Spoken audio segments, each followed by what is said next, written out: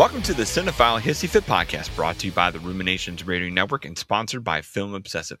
This is the tirade film movie debate hosted by two film critics, cool dads and struggling teachers. I'm Don Shanahan. And I'm William, it's not the years, honey, it's the mileage, Johnson. There it is. Speaking of mileage, in a week here, or actually by the time this recording comes out, you would have made the mileage to come to Chicago. I would have. And we've done that a few times. We've done it. I'm trying to think, twice so far, right? Twice now, yeah. Yeah, we did 2 Chicago visits. We did some theme shows when we were here last. We did the road trip movies, which was fun. Right. Or we did those the first time. We did Chicago movies, road trip movies, and some deep cuts like on Harrison Ford and Robin Williams. And then we banged 4 episodes. And then last summer, we got the crowd together where we did Last Jedi and movies that make us cry. Yeah, we also did an episode on Nope because that's right. I went and saw Nope at the LaGrange Cinema where I was staying with my family. And because this will come out Friday the 30th, the day we're at the movie. Yeah, on my birthday, we are going to do kind of a Don and I and one of my daughters, we're going to go see Indiana Jones. Now, he's already seen it, but I have not. I waited because I was like, I'm going to go on my birthday because not a lot of movies come out on June 30th, which is pretty cool. And then we're going to have kind of perhaps an impromptu live reaction recording with that. But we're also going to be getting together with a lot of people in Chicago. It's going to be another Avengers Assemble with more people this time, I think, than last time. So it's going to be great. Good things coming. And we've even got, we can do this at the end of the show, but we also got some merch. We've actually got merch. We sure do. Yeah, we'll talk about it at the end. I'll try to add that to the outro. But anyway, for this, though, ladies and gentlemen, we're damn glad to have you. And with Indiana Jones in the brain, that's kind of what has us here. So we're going to cover Raiders of the Lost Ark, the very first Indiana Jones film from director Steven Spielberg and producer George Lucas. And this is all for tantrum's sake. We're share passions and high fives wash away in place for hate. No matter what, we encourage you all to love what you love. But for now, the gloves are off and the hissy fit is on. I don't think there's much of a fight over this one, but I know we were talking off microphone here a little bit about where we kind of do the favorite versus best thing, or at least you kind of reference how I do the favorite versus best thing. So we'll kind of see where this lands in terms of how much we acknowledge the favorite part of it, how much we acknowledge the best part of it. But we'll each take our 5 uninterrupted minutes, shower some praise, state some high-minded cases. We'll have a hater. Well, I don't think that's going to happen here. We'll follow with points of their own to kind of match up what we can say what we can do, and scorch a little earth along the way. After that, we'll open it up for about 30 minutes of shared conversation where the hiss of it really gets chippy. So I'll be the floater that goes first, and you're the ultra lover that goes second, because Indiana Jones is higher on the list for you. It is. So for Raiders of the Lost Ark, this is a lead pipe lock stone cold classic. It's just so stinking good, where I was listening to other podcasts and other people kind of talk about this in the last week, actually, where I was like, I should kind of soak up some Indiana Jones stuff, especially with seeing the movie. I will say this conversation out loud in my 5 minutes that I have seen The Dial of Destiny. I caught it at a press screening out of town last week when I was on vacation, where I snuck out and abandoned my family. Saw it in Washington, D.C. when I'm not in Chicago. But so it was nice to revisit the first one today. Just rewatched it today, in fact, on the time of this recording, just to kind of, I've been meaning to do a bit of rewatch, but this is nice to kind of like what Will was kind of going to say, come from the beginning, meet us at the end. And by the time we do an episode on Dial of Destiny and I get to see the movie twice, I think a lot of things will come to fruition in my head a little bit. But just seeing this one, as the kid, I'm trying to remember when I would have saw this. Obviously, in 1981, I was 2. It wasn't going to happen then. It would have been something on VHS later, or recorded off television later, and likely probably edited for television, where it was some squeakier clean version of than the S words and quite all the face melting and all that. But I definitely remember seeing it kind of in that home viewing kind of mode, where it's probably the first movie. If I have to think about it the way my kids think about it, it's probably the first movie that scared the shit out of me.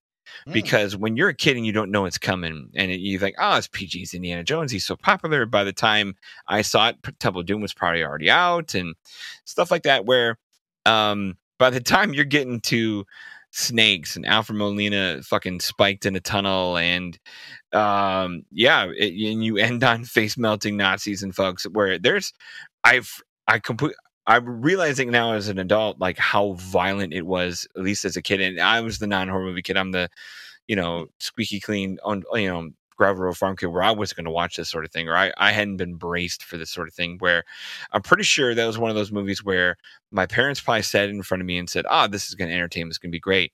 And I probably watched it with, just snakes out of skeletons and cobras and all the things I just talked about. And I'm wondering, I have to ask my parents if this was the case, if this was a movie that probably gave me nightmares in a good way, where like I was, it's thrilling, it's amazing, but I probably asked 1,000 questions of where like, what happened to the guy at the propeller? What's all the red stuff? Like I was probably that terribly innocent seeing this movie. Or like, what are they drinking? Why are they acting so funny when they drink? Daddy, you sound like that when you drink. And like, for who knows how many things I was like not ready for at the time. But the movie is so fucking entertaining that even if I was spellbound in fear, it was captivating. You couldn't take your eyes off it. And it's just so damn good. And watching it now as an adult, seeing how well it moves, oh my goodness, this movie is under 2 hours in a day and age where we're looking at so many blockbusters that just ring the towel for 2.5, including the new one we're going to see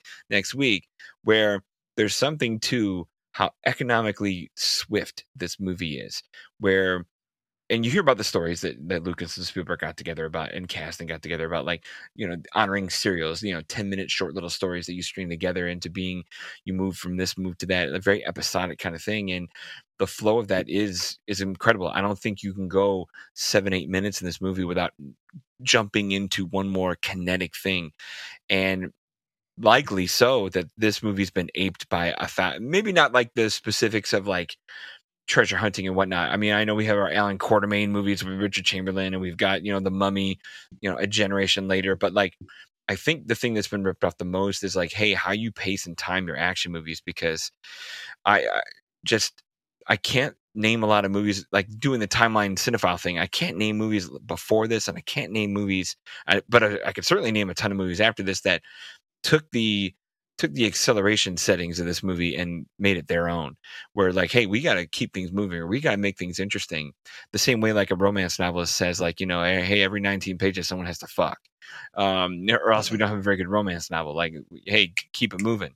So for this movie, just that's the thing I marvel about the most, where before we get to characters and before we get to content and the stuff we'll share in discussion, I just this is such a great visual and big screen experience, where I'm trying to remember if I've seen this in the big screen over the years, where I'm sure it was on some summer thing sometime where I'm like, I'm going to go see that. Or I don't know if they re-released these in time when Crystal Skull came out 14 years ago, but I think I've seen this on the big screen once, and it was worth every penny, because it just played so much louder, better, and again with that swiftness than it does on VHS, recorded off of ABC television or something like that. So, but no, that's my 5 minutes. I can't. There's the bell. All right, I got to get my time in. But what? This is a movie that I feel like, final statement on the 5 here.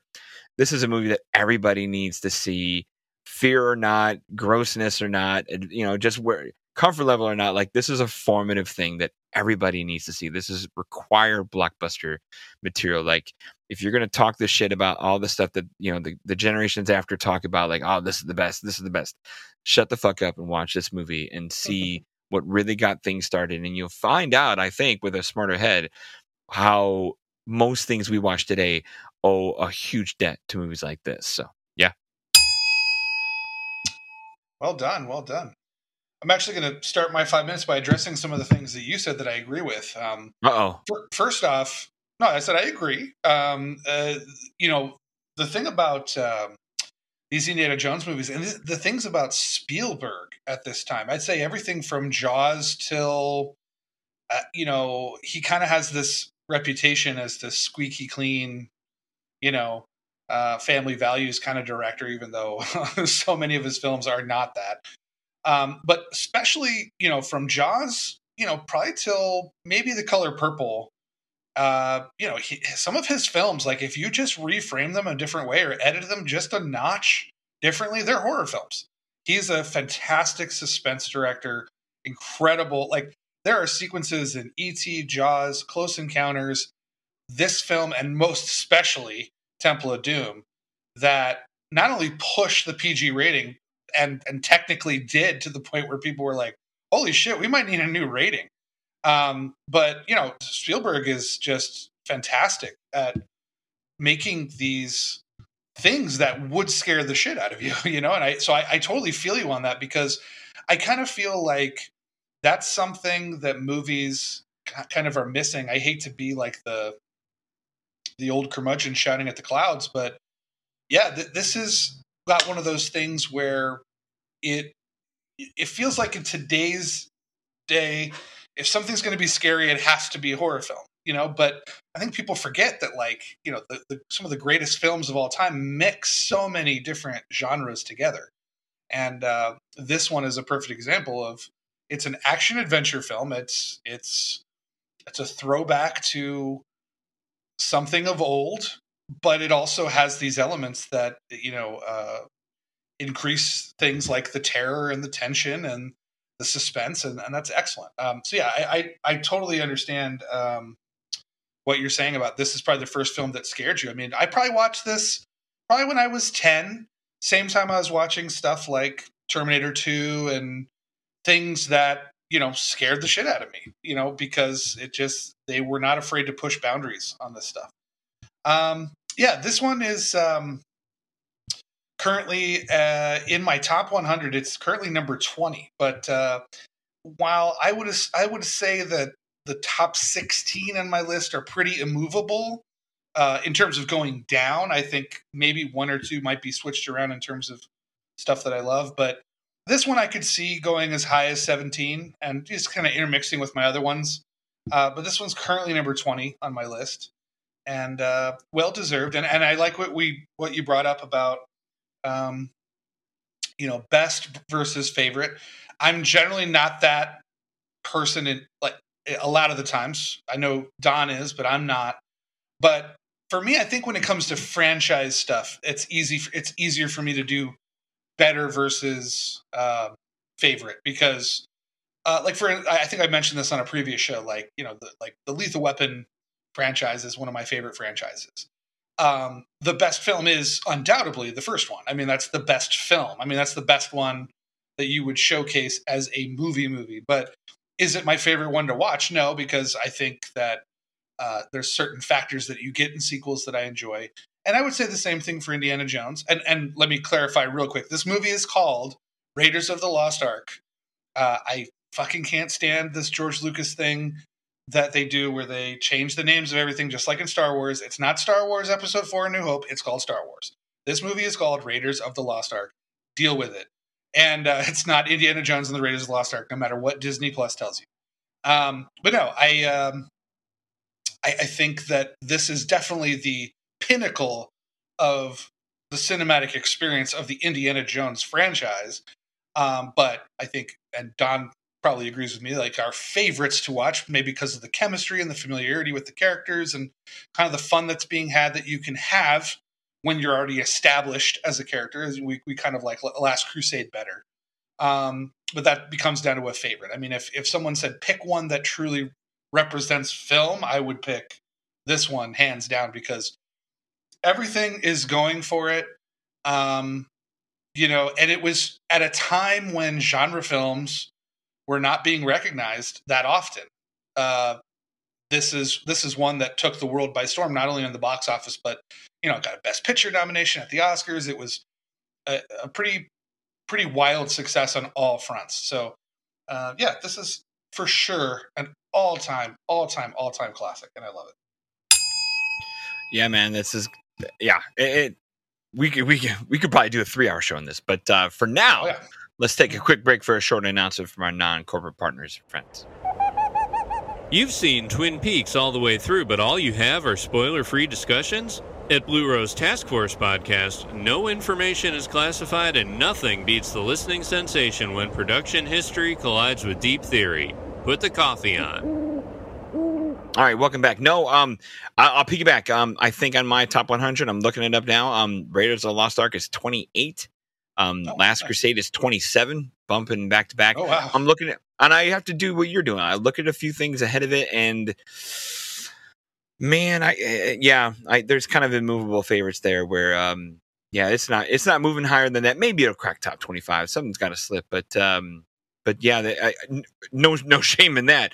I'm kind of with you where playing the favorite versus best card a little bit. Yeah, you said it best. As an example of the genre or example of the medium of film, you have to point to this one. It's the historical watershed. It's the one that got us started. It's the one made with the $20 million of spit and glue and not sequels and big names and whatnot. Where favorite-wise, though, yeah, and we'll talk about it if we ever have a show on it, but I'm sure it'll come up when we do our future show on Dial of Destiny. But The Last Crusade, it's that one just takes everything you love about it and just amplifies it a little bit more for just pure entertainment's value, and you're on blockbuster level at that point where it knows what it is versus this one where it didn't know what it is and still made something incredible. So it's just brilliant. What's interesting is so there's a quote, I got this from the IMDb trivia. Steven Spielberg was quoted as saying, "I made it as a B movie. I didn't see the film as anything more than a better made version of the Republic serials." So yeah, that's pretty much on par with, I think, a lot of Spielberg's filmography, especially early. So if you guys go to Letterboxd, you can see I put together a complete Steven Spielberg list. I took out like television episodes, like stuff like that, but I included things like TV movies and stuff. And before he had his motion picture debut with the Sugarland Express, he had done one short film, but he also did 3 television films. One was a pilot, the other 2 were just television films. The first one was Duel. The second one was called Something Evil, which was kind of a straight up horror film, TV horror film. And that came out, I'm trying to get the year on this one. I don't have it in front of me. Let's see, 1972. And then he did a pilot with Martin Landau called 1973 called Savage, which was about like a TV reporter who investigates stuff. It's just kind of a. But the amazing thing is all 3 of those are very, I would say, and I don't mean this disrespectfully, I just mean they're very stock storylines. Duel is, okay, there's a guy on the road and he's being taunted by another car. True. Something Evil is this lady moves into a creepy estate and it could be haunted. And then Savage is like your standard investigative reporter gets in too deep. Very stock kind of stuff. But when you watch these, he takes very stock things that literally anybody could direct. And that early, he adds so much flair and and technical prowess to it that very much so. It makes these things incredible to watch, even if they're not that good. Like Savage is not like an incredible, like I'm never going to rewatch it. Like, you know what I mean? It's not like, but I just remember sitting there going like, I've never seen, at least in terms of 70s, 80s, and 90s before TV changed a lot, before the golden age of TV, I had never seen like the stuff he was doing. I'd never seen that before on television, Something Evil too. It's like, God, this guy, he just didn't take the paycheck. He went in there and was like, you want me to make this film? I'm going to fucking make it. And I'm going to make the hell out of it. And it's just, they're not great films by any chance, but you can see, Duel is excellent, but Duel is a 4-star for me. But yeah, that applies here with Indiana Jones. I think it applies with Jaws. It applies with Close Encounters. It applies with E.T. And a lot of his films. It just, before he kind of went on this, like I said, I think around the time The Color Purple came out is when he kind of started getting a little bit more prestigious, so to speak, And I think the prestigious bent, the slant for me, I mean, it hits hard by the time you hit like Schindler's List 93. I mean, especially when you're, doubling that with Jurassic Park, where I think from Schindler's List on, even if he makes a blockbuster, he still has a bit of prestige in mind, where I don't know if I can go as early as Color Purple, but a 93 tipping point either way. Because like even before Jurassic Park, he's still Arachnophobia always. Like he's still, I don't want to say soft, but just not full prestige. Like really gunning for an Oscar bait shit. I guess what I mean is, Yeah. I'm not saying he always succeeds, but after Temple of Doom, I mean, he does Color Purple, Empire of the Sun, Always, and then he does do Last Crusade and Hook, and then he has that double whammy in '93 where he does and Jurassic never Park looks back. and and you kind of feel like at that point, I just kind of feel like he was, even if he failed, like in the case of Always, where it just seems so saccharine and you know, just, I don't know, melodramatic. Like he's still like going for something a little bit more highbrow. And I think that's, I think what I mean by using those TV movie examples is anybody else would have taken Jaws, Close Encounters, Raiders, E.T. or E.T. and just kind of made those run of the mill, you know, B grade movies, you know, without a lot of imagination and scope. And I think, you know, when he says that about Raiders, I mean, it is very true. Like we've seen the imitators try to make Raiders of the Lost Ark after the fact. And it's very clear it's an imitation because they don't have the imagination, the technical prowess. Yeah. But the thing that makes it most impressive is that, and this is why Star Wars worked for so many people too, is that it wasn't like he was trying to reinvent the wheel. He was just trying to make the same thing that he watched as a kid, that he loved as a kid, but with modern technology. But he doesn't change the essence, the core of what makes those things work. And that's why I think this is such a success because, yeah, there was a lot of serials, but no one talks about the serials. Everyone talks about what the serials inspired, which is Star Wars and Raiders, whatever. So it's, he's not trying too hard to do something, which I think he would eventually start to do. And you and I have talked about this in his later career up until, for me, West Side Story. But, you know, between West Side Story and going backwards to maybe Munich, you know, it's the last time he went hard to me. Yeah. He kind of just, I mean, though you and I both love Warhorse, but he just kind of, it kind of felt like he was going prestige first. Yes. And not getting to the heart of what makes these things so good. This feels so pure. This movie feels so pure. Raiders, and I wonder if that is how much of this is like, I mean, I think you're right where a movie this special becomes this special because it has both facets of extremely good writing and material that is created for it, and then what you're talking about with the Spielberg side is all that technical prowess, which is just off the charts. Because I think we've seen some well-written good ideas that look like shit, and we've seen some, then we've seen some Michael Bay shit where there's some things that are off the wall, spare no expense dollars that are just crap for story. So I think the unsung credit that I feel like a lot of people don't give this movie kind of has to go to, you know, Kaufman and Kasdan, where we all know Lucas can make a zillion story ideas. The guy can fill out cocktail napkins all day with story ideas. But for a guy like Kaufman, who is a legit writer, to kind of come in and kind of hone this monster down. And it sounds like cut and trim a lot of, and that's more where Kasdan comes in. But for Kaufman to kind of take these ideas and add like maybe some of that flair on paper and even the idea of just like just more formative, I don't know what I'm trying to say, but just better details on paper than Lucas and big ideas, because Lucas is all big ideas. But the intricacies, I think, have to come from Kaufman. And then by the time Lawrence Kasdan shows up, who's a legit filmmaker in his own right, and a solid writer in his own right, for him to kind of come in and go, hey, this is all looking great. This is all looking good. But like, hey, we still need to kind of trim this down under 2 hours to make this thing really sizzle. And it sounds like Kasdan's the guy who kind of came in to trim and refine this, you know, kind of. I think if I remember correctly, like the minecart chase that kind of ended up in Temple of Doom was supposed to be kind of here, you know, a few less things. Like I think I think the love story kind of also got trimmed a little bit by Kasdan, but it still moves like moves for really good well. Reason too, if you know some of the backstory on that. I do. If people don't know the history of that, I think George Lucas was really set on making it like Harrison Ford or Indiana Jones like fucked Ravenwood. Like when she was like 13 and he was like 26 or something. Yeah, and it's like, I was wondering that too. Yeah, we were kids. The hints are still in the screenplay here a little bit. Yeah.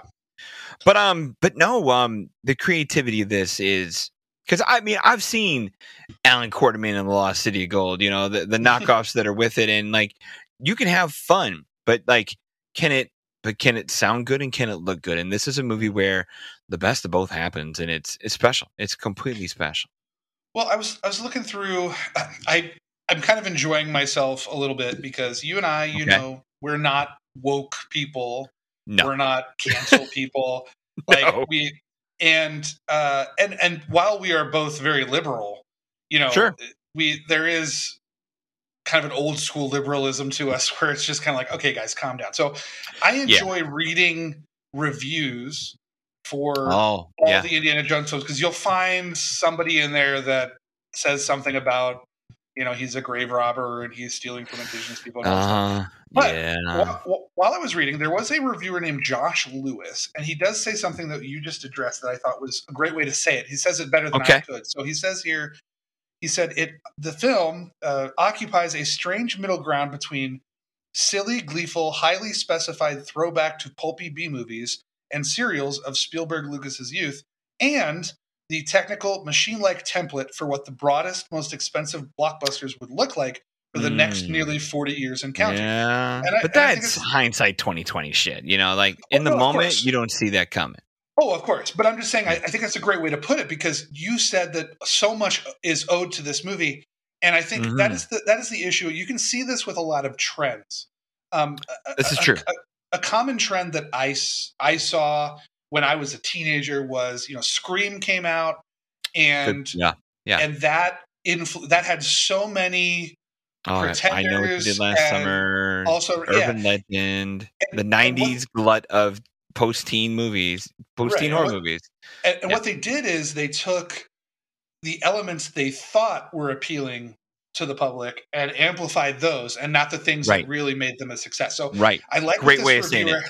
Yeah, I like what this reviewer has to say because it is kind of true. Like, and actually Spielberg would have this same effect on war films, I think, with Saving Private Ryan, because even to this day, we still see films filmed like Saving Private Ryan, and it drives me up the frickin' wall because it's like, it wasn't just how it looked that made that movie so effective. By the way, at number 19 on my top 100, right in front of Raiders of the Lost Ark. But no, I think it's a great way to look at it because, people decided, and even to a degree, you could say Spielberg himself tried to, do that with his own franchise. I mean, Crystal Skull in itself is very much Crystal Skull is very much a copy of it. It feels like it's, I don't know how to explain it, but it just kind of feels like an imitation of an Indiana Jones film. It does. He knows the beats. He's trying to address age and nostalgia, and I'm really trying not to use the word nostalgia 1,000 times in everything I talk about Indiana Jones. Sure. I'm happy to say I don't use it once in my Dial of Destiny review, but no, like you could tell Spielberg, paycheck or not, by that point in 2007 or whenever it was, he wants to use the new toys to, again, because that's something that Spielberg to the core is like, how can I, and it's not as simple as saying like a dude in his garage, like, how can I make this look cool? He's that guy who's like, how can I make this look the best or different or unique? Right. And he is always, from, like you said, from Raiders to E.T. to Saving Private Ryan, like he's always finding a different look and a different edge and a different way of uniquely creating and doing what he does. So by the time we get to the heavy CGI that is in Kingdom of the Crystal Skull, that's him playing with new toys because he can, and he's normally the best at it. And I don't blame him for trying. To go back to reviewers, I got one counter for you, and it's Roger Ebert. Roger Ebert, written in 1981, seeing the movie. His opening paragraphs are normally legendary. Here's his opening paragraph. Raiders of the Lost Ark is an out-of-body experience, a movie of glorious imagination and breakneck speed that grabs you in the first shot, hurdles you through a series of incredible adventures, and deposits you back in reality 2 hours later, breathless, dizzy, wrung out, and with a silly grin on your face. This movie celebrates the stories we spent our adolescence searching for in the pulp adventure magazines and in the novels of Edgar Rice Burroughs, in comics, even in the movies. And like, he just nails it. Like a guy who lived it and breathed it in the moment and couldn't get enough, Oh, absolutely. Yeah. It's, yeah, I was gonna say that with Spielberg, we were talking about the latter day Spielberg. Like I was thinking about some of his some of those middling movies that have that adventure aspect. I was thinking about this today. I don't know why. I was getting out of the car and I was thinking about War of the Worlds. I don't know why, but I was. Ooh, good. That's a good example to go on here because there's some there are 3 moments in War of the Worlds that show how powerful Spielberg can be when he really puts his because there's some moments of horrifying. There's some terror in that movie. Oh, sure. I remember there's one scene in particular where people are trying to jump on the van that they're in, and one guy is just hopelessly beating on the windows, blooding his hands trying to open the windows. And there's some other sequences. I think there's a sequence where Tom Cruise has to kill Tim Robbins or something where in the house. It's absolutely terrifying. But then so much of the movie just feels so tropey and hitting all the beats you expect Spielberg to hit. Yeah. That's a great example. That's a fantastic example where, you said, in moments he sharpens the edge. Even the way he depicts the first arrival of the aliens, starting to just dust people in that town. Obviously, everyone goes, "Oh, it's the Tom Cruise running scene," but it's also, pretty efficient and pretty, pretty heartless devastation created by Spielberg for a bit there. But and it's thrilling. I mean, we're too busy watching Tom run, but it looks great, and it's the kind of body count Spielberg doesn't put into a movie. And then you get to the Robbins part, which feels like a Hitchcockian thing, which he definitely doesn't get in too many movies, or at least not often. But you're right. But by the time he balances that with, save the day, good, good guy stuff, and this father son stuff, it does soften where it does get just, I don't know, stronger. And that's a great example of difficult balance with that guy. Yeah. And this is and I think the reason why is because we know what he can do with a movie like this, where he has that balance perfectly. There's, as would always be the case with something that, Lucas is involved with, there's some issues. I mean, with chronology and things making sense, because the next film in this series would be Temple of Doom, which takes place before this. I think one thing that makes Indiana Jones, the character, so interesting is that he is that would become very popular, especially in the 90s with stuff like the X-Files, where you have the believer and the skeptic. He's a very more of a science guy, he makes it very clear in Raiders, if you believe in that sort of thing, if you believe in that sort of thing, and it's a bunch of mumbo jumbo and blah blah blah blah, which is weird because in the adventure, a year before this, in the next film, he witnesses hearts being taken out and voodoo dolls being performed on him, and all kinds of mystical crazy shit that he cannot possibly deny. I know, but so of course, but it's all washed away again because of chronology. It doesn't hitch. I would never watch these in chronological order.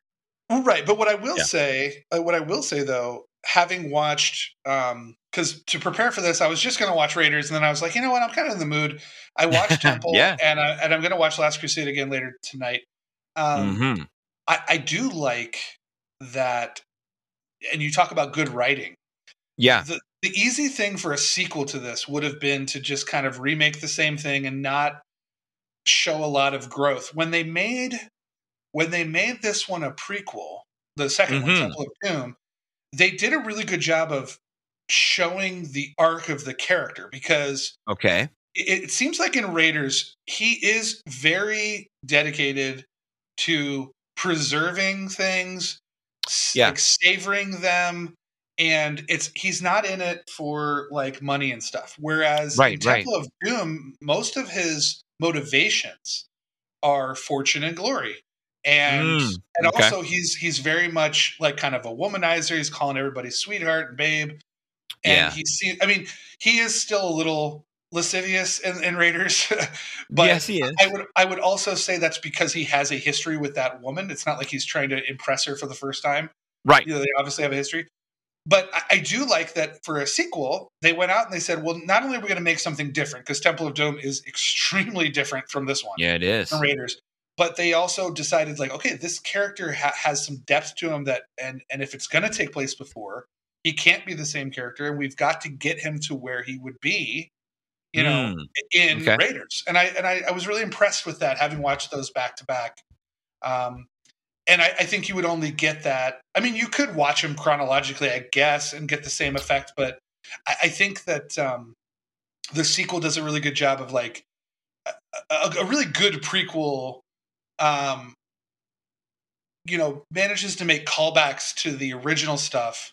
Sure. Like, for example, like probably the best sequence in this movie. I mean, there's so many good ones, but probably the most notable, like everyone has seen a clip of this, whether they've seen the film or not, is the happy accident scene where Harrison Ford just shoots the guy, the sword guy. Yeah, definitely. Yeah. Like Temple of Doom has a really cool throwback to that, even though it's a prequel, like where it, it kind of hints that maybe this is kind of Indiana Jones thing, because in Temple of Doom, there's two sword guys, and he reaches for his gun, and he goes, shit, I don't have my gun, and he has to fight him. But it's just kind of a cool little character quirk there. But I think that,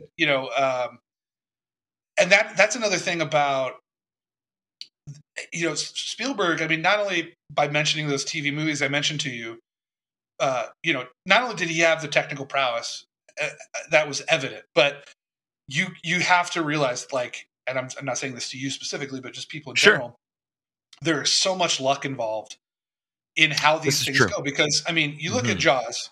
Jaws would not be the movie it is if the fucking shark worked. Because if the shark show it all movie wouldn't be scary. And the same thing goes for this. I mean, maybe not into the major degree of Jaws, but, like, for example, that scene where he pulls the gun and just shoots the swordman. Laugh out loud moment, completely hilarious, kind of unheroic in a way. Oh, very, but in a very fun way, Yeah. And that was just because I think everybody on set had dysentery or something, or severe I've food heard poisoning. This as well. I've heard this as well. Yeah. And he, like, literally, Harrison Ford was just too sick and tired, literally sick and tired, to do like the stunts required of the action sequence. So he just was like, guys, let me just shoot him with the gun, and play from there. It's cinematic. I mean, it's still genius. Cinematic. It's just so fucking amazing. Like, I've seen that 100 times, and I watched it today and just laughed my ass off. I was just like, this is right. And to think that was a happy accident on set, and that becomes an iconic moment in film history. It's just one of those lucky, happy accidents that makes these movies so gold. I agree.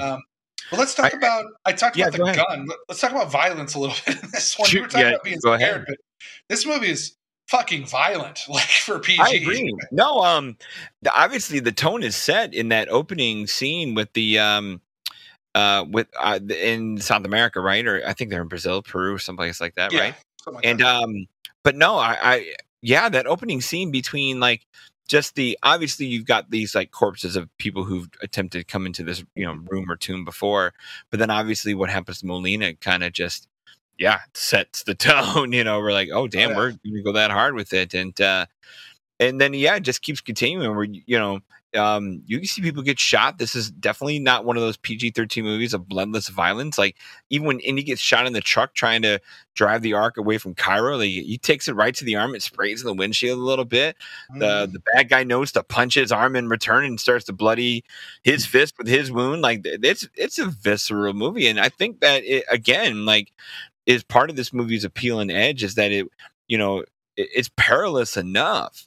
And realistic enough, you're like, damn, this could really get crazy here. And by the time Melton faces the end, it just all encapsulates that. But I think that's I speak of that saying it as a kid, where it was that rite of passage where easily this was the hardest movie I saw for a long time, in a good way. I think it's a good formative, like, because I think what helps a lot as a kid, and again, I don't know what age you put a kid through this, but just you're watching it. I know we're the liberals and people were saying we are, but we watched this with heroism in mind. Like, you're watching a man of action take a bullet and still keep on ticking. Like it's done in a heroic enough way where like no one's like, hey kids, this is why we don't have guns. There's no PSAs after this movie, you know? Mm-hmm. No, absolutely. He kills a lot of people. Sure does. and a lot of them, when he's killing Nazis, who cares? But, there's Right. some other, like, henchmen where you're like, man, did he deserve that? Like, you know what I mean? Right, yeah. It gets pretty hardcore, and I enjoy that. I think that even in later editions, it lacks that punch of that extra peril. I mean, there's the guy getting eaten by ants, I think, in Crystal Skull, but it's not. It's ants. It's not Indy doing the killing. Like but I mean that's disturbing. It's disturbing, but otherwise, it's just not kind of. No. Yeah. So no, I know I'm not trying to jump this far ahead, but I'd be curious to hear what you think of the new one, because like it's now that you're doing this rewatch, just to kind of like see, just and I think some of the visceralness goes to the pulpiness of where this stuff comes from, like the way Roger Ebert references Edgar Rice Burroughs. If you read a Tarzan book, it's not a Disney movie. It's limbs getting ripped off, it's animals and fighting and brawn and blood crimson across its forehead. Like the descriptive ways of violence are immense. Tarzan is a killer, really, really good at it. So yeah, like the softening that has happened over the years, some of it is age, some of it is whatever you want to call it, but I'm happy this movie exists, because it's you just, I don't know, you get to see the best of him, and he still puts a body count up in our favorite one in Last Crusade, but it's a little, again, it's a little softer, a little different. I think the kills are more, the glory kills of like a movie kind of kill, but also the happenstance of, well, a guy just happened to fall into this, and more of the ant variety, like you talked about with Crystal Skull. Yeah. So. Yeah, and it's interesting. I see a lot of memes, like, where it's like PG movies, back in the 80s versus it's that meme people use where it's like a nice little cute Labrador, and then it'll be next to like a huge werewolf, and it'll say PG movies in the 80s versus PG movies today. And I get that. But there was also no alternative. It was either this would be PG-13, or is there enough bloody violence where they would give this thing an R rating? No, there is a headshot at one point. I know. There's a lot of people. Well, the face melting is pretty brutal. Oh yeah.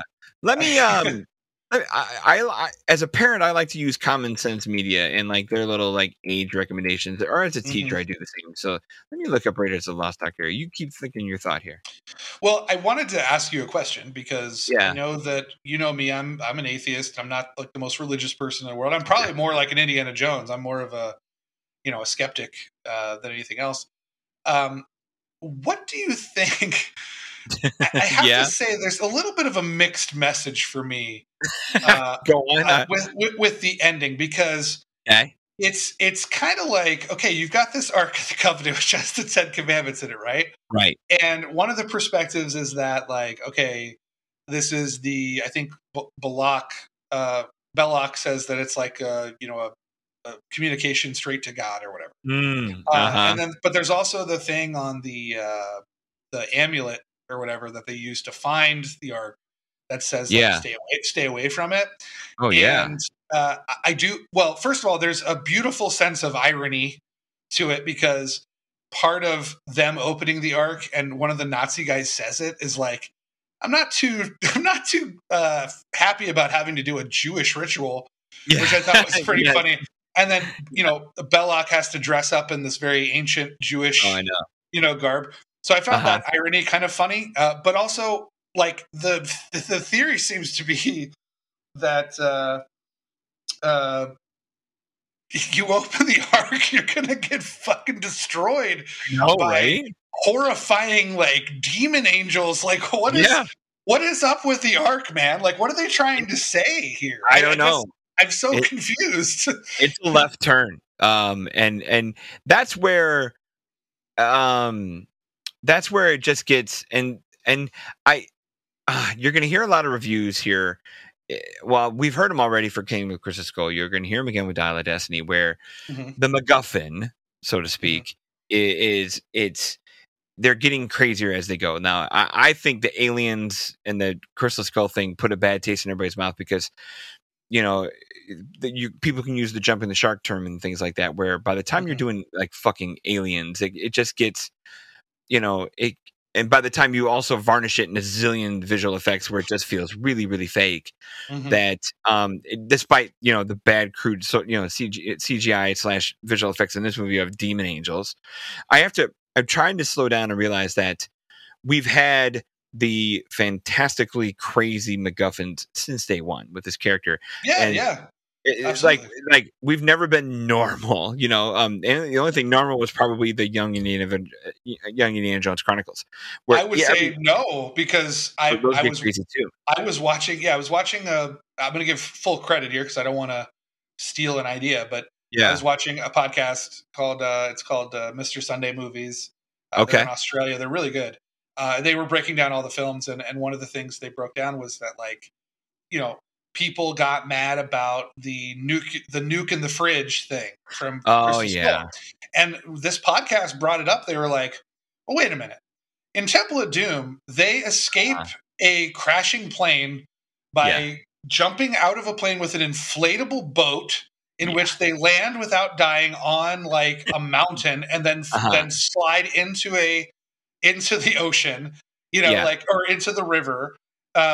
You've got, testing the whole theory of Indiana Jones being the skeptic, even though he's seen so much shit. I mean, you've got this knight who's been living in this cave for, a million years. You've got, people tearing their hearts out and and then we're dabbling with Dial of Destiny. We're dabbling with time travel. It's so I think more of my answer to this, line of theory and thesis is Raiders, I think, had the right. I mean, Demon Angels and all had just a I don't want to say a dash of it because they're melting fucking faces and shit, but like they tossed it in there as that big hitter at the end a little bit, and they built it up with so much myth and mysticism and the way they built up to it with the story along the way. But like what helped Raiders of the Lost Ark succeed where others have failed since it, including their own movies, is we're still doing it very, very practically all the way up until the end,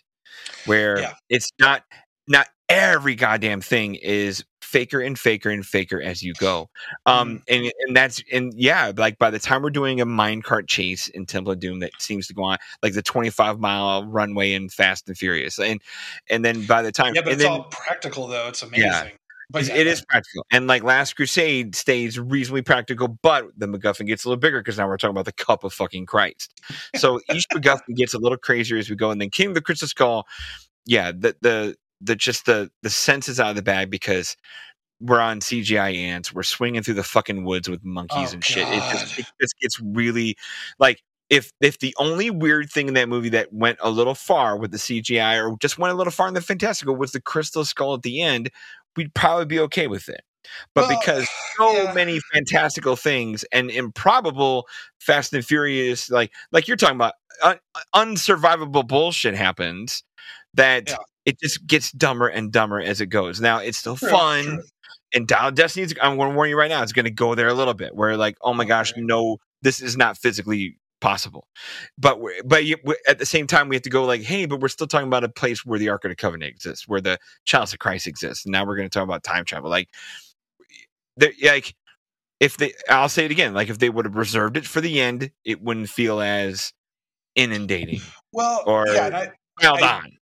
I do want to comment on Raiders doesn't pile on a bit. The end is the big craziness of it all, but it feels like you built it properly without everything else, Well, I do want to get a little deep on that in a second about the ending, but I will say that maybe what you can read into it is because Indiana Jones and Marion close their eyes. Yeah. They don't witness it. And maybe because everyone who does die is a Nazi or a Nazi sympathizer, maybe it's like it's attacking the evil at heart, whereas he's the hero. So maybe you could read it like that. But I'm sure there's psychological messages that have been attempted 1,000 ways in all 5 of these movies, for sure. I'm just curious, and I'm not a religious scholar or anything. Sure. I mean, I went to Catholic schools my whole life and whatever, but I'm not by any means an expert. But I do know that, Steven Spielberg comes from a very strong Jewish background.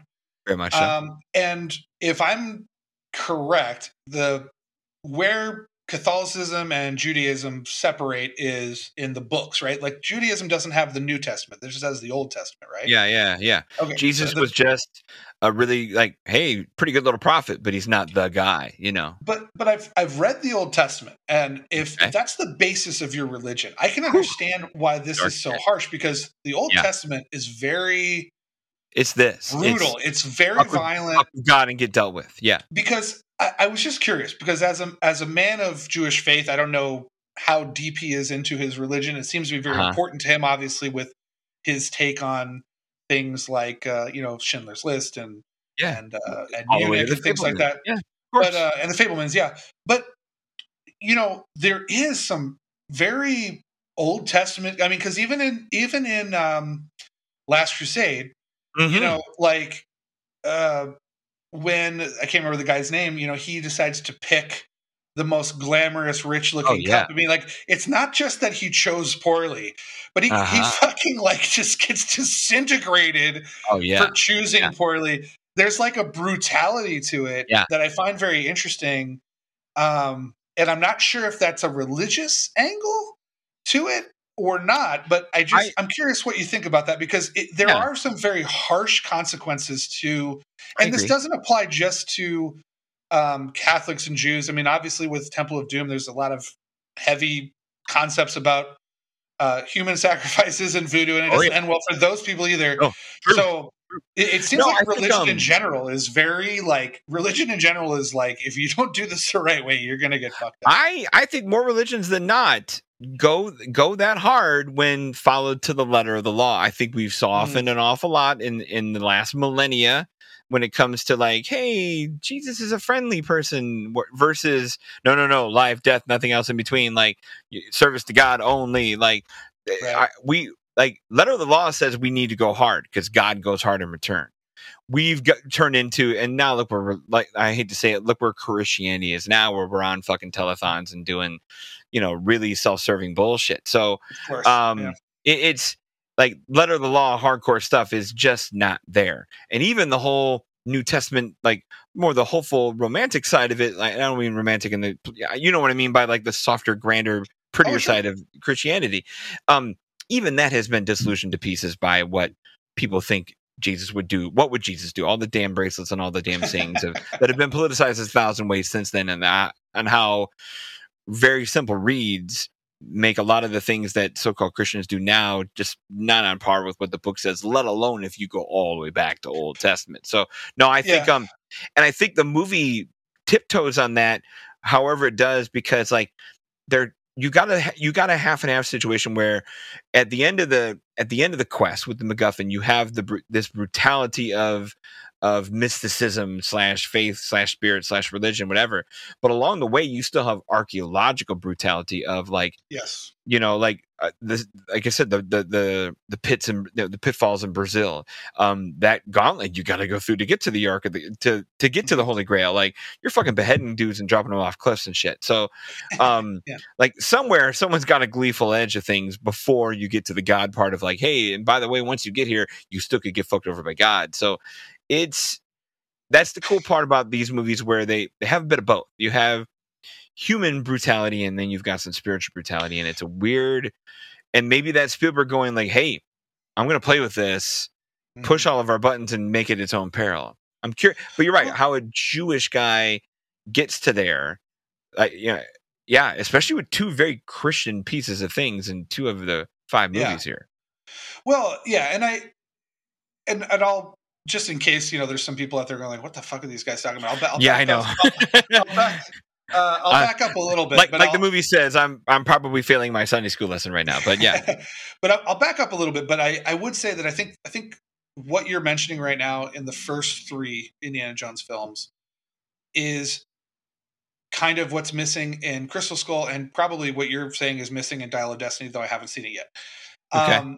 So Crystal Skull, to defend it a little bit, the beginning of the movie, I would say from the opening sequence to the nuke in the fridge thing, yeah, does a really good job of kind of establishing that 50s era sure, flying saucer paranoia thing. And the problem is they go away from it so much that by the time you do get to the UFO flying saucer, it just seems stupid. Guess what happens? Guess what happens when you get to the 60s in the new one? Okay, so that's what I was worried about. But well established, but we jump away in a hurry. Okay, because what I like about these is each one has its kind of own theme and feel to it. All three of them do. And like you said, this one, like Steven Spielberg even said, this one kind of has that B movie action adventure.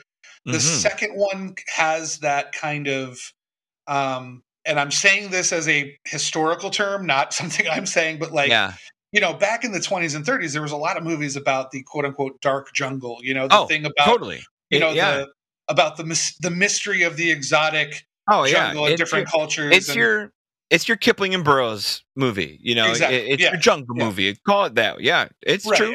It's and true. The third one has, I would say, I'm not gonna say it's a mystery, but it's the straightest story, despite the. It's definitely the straightest, but it has kind of I would say it's more because that one's closer to. Well, we're in the 40s now. You're making a World War II movie that just happens. So it's more of a World War II movie. Yeah, I think that with this one and probably with the new one, if I'm catching your drift with it, they do kind of lose the focus of why these movies are a success because they don't try to reinvent the wheel. I just think that Crystal Skull just goes in so many different directions.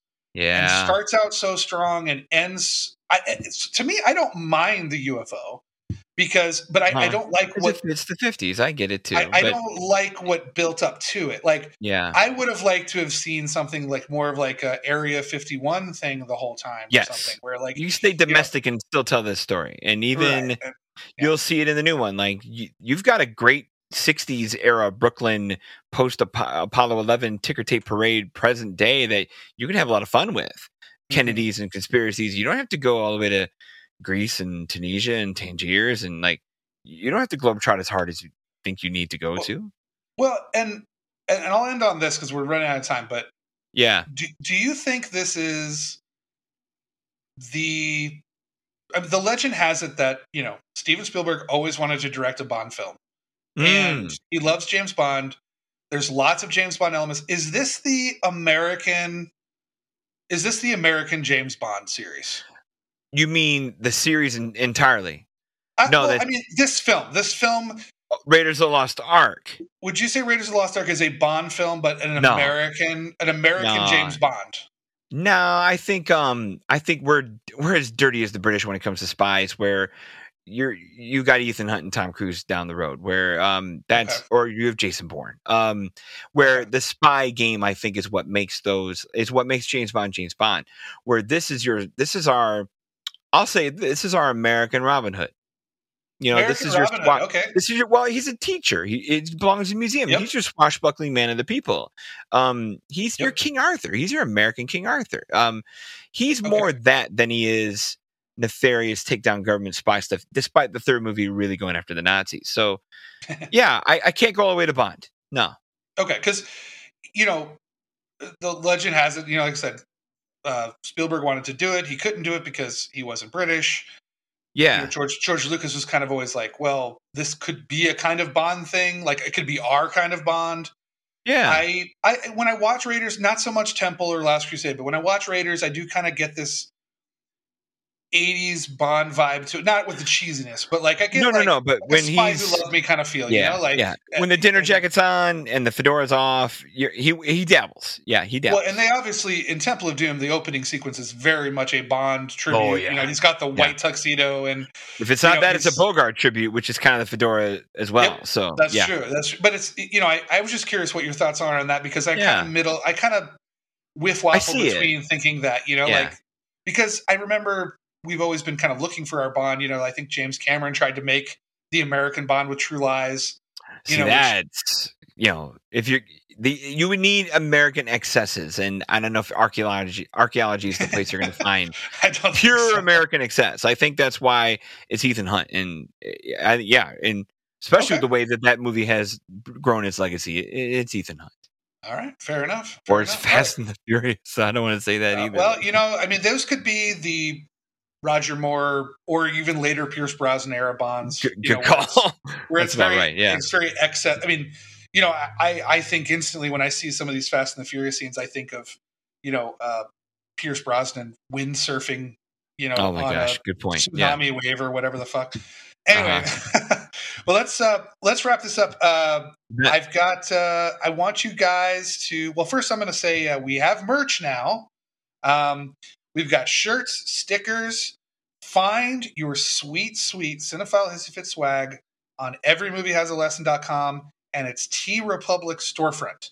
Not only will you find Every Movie Has a Lesson, you'll find Cinephile Hissy Fit, but also, why don't you tell everybody about your really cool? I know it's local, so there's like people listening in like Colombia that can't do this, but right. Good luck walking here, Phoenix. Tell us what you did. So there's a thing. There's kind of a national movement for people who are kind of taking old newspaper boxes or old little libraries and kind of retrofitting them to be like Leave a Movie, Take a Movie, the same way you do the little libraries with Leave a Book, Take a Book. So there's this, you can look it up online. It's called freeblockbuster.org, and you can kind of create a quote unquote franchise and register it with them and get the stencils and all that, where I have created a Chicagoland's fourth freeblockbuster.org box, where I took a retired little library here in my town, painted it up, stenciled it up, and I'm straight up just giving movies to the people. I have more DVDs I know what to do with, and people have donated like crazy. Thank you to those folks who have, where, just like your little libraries where you walk by on a cute little street and you're like, oh, I'm thinking of a movie tonight. Well, let's go look at the box. And so I've made on the TeePublic front a little bit. It's we have the free Blockbuster Elmwood Park edition shirts that are out there now. So it's a fun little thing, being well embraced by my community. That's for sure. Well, maybe we can get a movement going where people can do that in the name of Every Movie Has a Lesson in Cinephile. Sure, we could start a free Blockbuster across the nation. Now we're talking. But that's really cool. I love that. So I want you to follow us on Twitter at Cinephile Fit, on Facebook at Cinephile Hissy Fit Podcast, and Instagram at Cinephile Fits. Find both of us by name on Letterboxd to check out our film reviews and ratings. We are also on Rotten Tomatoes, and we are charter members of the Independent Film Critics of America. Thank you so much for your loyal listenership in our tussles and for connecting with us on social media. Cinephile Hissy Fit is a Ruminations Radio Network podcast sponsored by Film Obsessive and 25YL Media. If you enjoyed this show, the Ruminations Radio Network has more excellent programming with stellar hosts and spirited topics. Please rate, review, and subscribe to our show and others on iTunes, Spotify, anywhere you find your favorite podcasts.